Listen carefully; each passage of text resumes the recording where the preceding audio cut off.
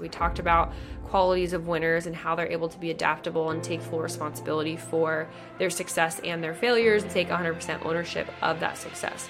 And why that's so important is because as soon as one of those things goes wrong, you're going to crumble. And I don't want you to crumble. I just think it's super important to continue to be adaptable as a leader and as a high achiever and for the things that you are pursuing, because the only thing constant is that everything is changing. And it is the way that it is. What's up, everybody? In this episode, I'm going to be giving you town hall update of how pageants have changed in 2023 going into 2024, because they definitely have. So let's just dive right on in. This is going to be a quicker episode because I got a lot to get through, but a short amount of time. So the first thing that we're going to talk about is what I've noticed is that still a lot of people at the national level have no idea what they're doing.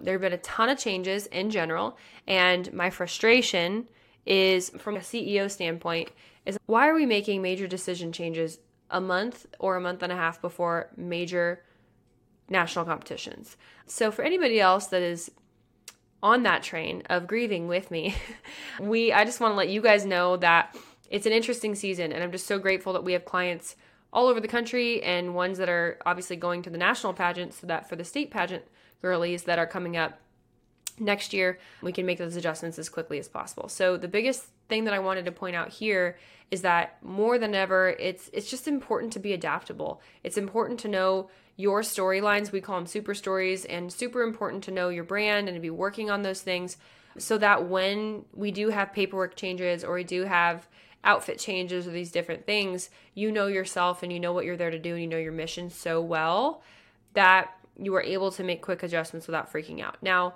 on top of that, I encourage you guys to go back and listen to the last 3 episodes that I talked about, because we talked about how to make informed decisions. We talked about qualities of winners and how they're able to be adaptable and take full responsibility for their success and their failures. They don't put their success or failure into their coach, their mentor, these different people.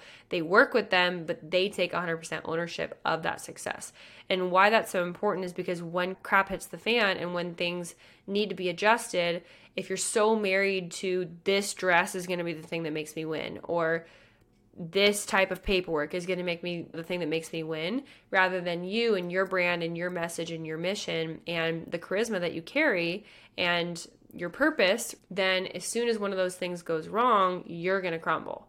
And I don't want you to crumble. So adaptability, and I know that's like a broken record, just like be relatable, but I would encourage you to really study that out and really study the qualities and the personal development attributes of a leader who is able to not emotionally react when crap hits the fan.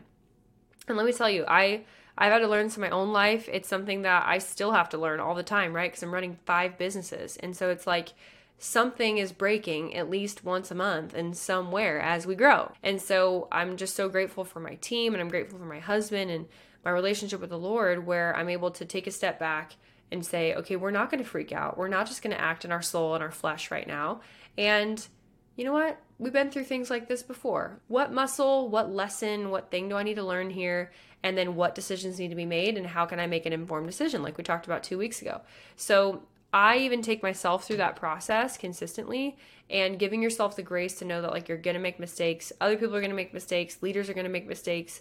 Everybody's trying their best. But sometimes those things affect you in a way that make you want to freak out, right? Or trigger you in some way. And so I just think it's super important to continue to be adaptable as a leader and as a high achiever and for the things that you are pursuing, because the only thing constant is that everything is changing. And it is the way that it is. The second thing that I'm noticing that's interesting is that some pageants, not all pageants, but some pageants seem to be moving a little bit away from direct political questions, which is interesting. So who knows if they'll be back again towards the end of 2024? We don't know. But in general, what I'm noticing right now is that a lot more onstage questions are focused towards, I would say, platform, pillar, general women's empowerment, and general organizational marketing. I think that just speaking from the core ones in America, I think Miss America has adopted a lot of things from USA this year in terms of their types of onstage questions and trying to make their girls be Miss USA-like in terms of having a very clear brand identity. And then I think USA has taken some things from America. They upped their interview to 50%, which was a bold move, which I'm like, I wish when I was competing, right? And have definitely taken more of a holistic approach in terms of highlighting women's careers more than just their walks on stage, to be completely frank. So it's an interesting time. In my personal opinion, I think that Miss USA was better than it's been in years. I've heard overall that the ladies who competed really, really enjoyed themselves. And then obviously Miss USA got rid of their age requirements where you can be 117 years old and still be competing. So that'll be very interesting to see as we're rolling up into really the time of state over the next 2 months to see who wins for the next year. At the time of this recording, Miss Universe is next week, so we'll see what happens because obviously there's some stuff going on at the Miss Universe level. If you guys didn't hear, Miss Universe, the entity that owns Miss Universe filed for a type of bankruptcy. I read more into it. It doesn't mean that they're bankrupt. It means that they are bankrupting a portion of their companies so that they can get investors paid back quicker. Now, I'm not sure if that's a load of BS. I was trying to look into that, if it's just like, business jargon and things like that, because I know there are tons of different types of bankruptcy. Personal bankruptcy is different than business bankruptcy, these different things. I'm not a lawyer, but the owner of the Miss Universe organization did put out a statement about their company. So I would encourage you to go look at their Instagram to look more into that. And so that's going on. And the other thing that I found very peculiar, and I'm not like a conspiracy theorist when it comes to this at all, but like, why was the Miss Universe that was the current Miss USA not involved in Miss USA at all and did not make a single appearance? That was very weird to me. Like, very weird to me. So I don't know what's going on behind the scenes there, but I love our new Miss USA. I'm super excited for her to compete at Miss Universe. And I have some other friends that are competing in other global pageants like Global USA.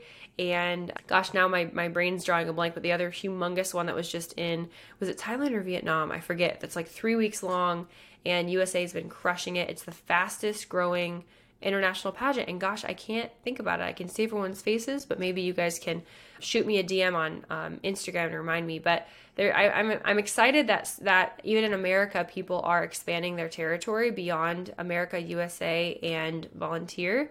I think that there are so many other combination pageants that have incredible prize packages that are international pageants where honestly you get to do even more fun things and you get to experience different cultures and different countries. Like if I was redoing my 20s, you guys, and I could go to these other international pageants and get to compete for 3 weeks and meet thousands of people and represent the United States in these pageants, I absolutely positively would have done it because it just looks like so much fun.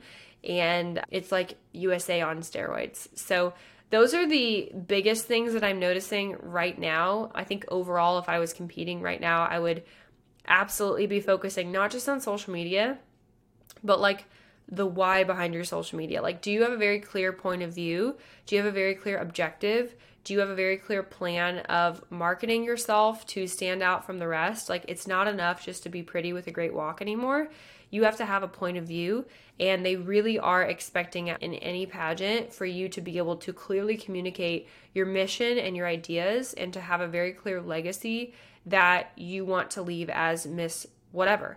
Because they put you in a box where it's like, okay, you're the this girl, you're the this girl, you're the this girl. And if it's confusing to you, it's certainly confusing to the judges. If you don't know how to say, who am I, what do I do, why am I here, why should I win in 1 minute or less, and you don't have that down, imagine a judge who has no idea who you are, maybe reading a little piece of paperwork. And in some, competitions, the paperwork is abysmal. It's like literally 3 questions and 3 sentences.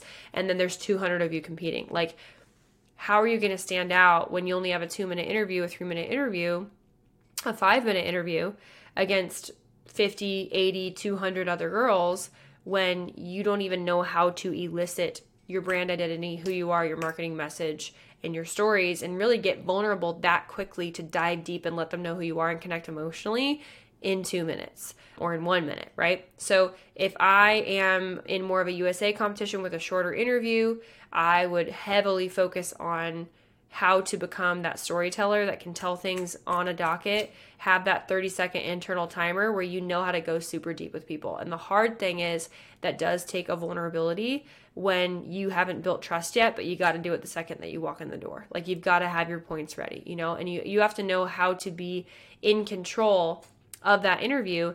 And that, talking about all the things we talked about last week, right? How to be dominant, how to be open, how to be expressive, how to have that it factor even when you don't feel like it. And that starts with practicing that in your own life. And then on the America side, I really do, and volunteer I would put in that category as well. They're really looking for that it girl, that girl next door, that girl who can do everything, a career woman who also has goals and aspirations in the arts of some kind.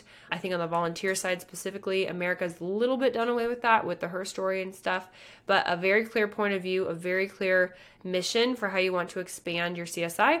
And last thing that I'm going to say is I've heard in the grapevine that Miss America is changing back to the word platform. And as of yesterday, they are still delegates, not contestants, not candidates. They're delegates. What's the difference? Who cares? I don't know. Why don't we just call everybody a contestant? I don't know. But apparently, platform is coming back, which is kind of exciting in my personal opinion. So that's kind of my town hall update. I hope you guys enjoyed this. If you guys have other topics that you want us to specifically talk about, something kind of fun. We have a new software that's going to be rolled out on our website very soon, where you guys can literally submit questions on a weekly basis, which will be super fun. So you can go to powerhousepageantry.com/podcast, and then there will be a little portion of our site where you can actually audio message your question, and I can play it like we're on the radio, or you can type it in as well. As always, I want to let you guys know what's coming up next. So December 12th, we have our amazing Place Hire workshop, which you guys can sign up for below. That's going to teach you my secrets to placing hire, as well as tell you a little bit more about our Pageant Academy, which is our only opportunity for a 1-year mentorship from me, and where you get all of our courses, pretty much everything we've ever sold, you get access to it, and it's a 1-year subscription to all the good stuff, as well as constant communication with me and some group coaching sessions inside of a really small, beautiful cohort where you can grow together in an accountability group with people with similar goals as you. So it's my favorite time of year. We only accept 2 classes a year, and then you'll have to wait again till October of 2024, which is a very long time. So don't wait. I can't wait to see you on the other side. Just click all the links below and feel free to shoot us a 5-star review if this podcast has been helpful for you and a blessing in your life. Okay, guys, I'll see you next week.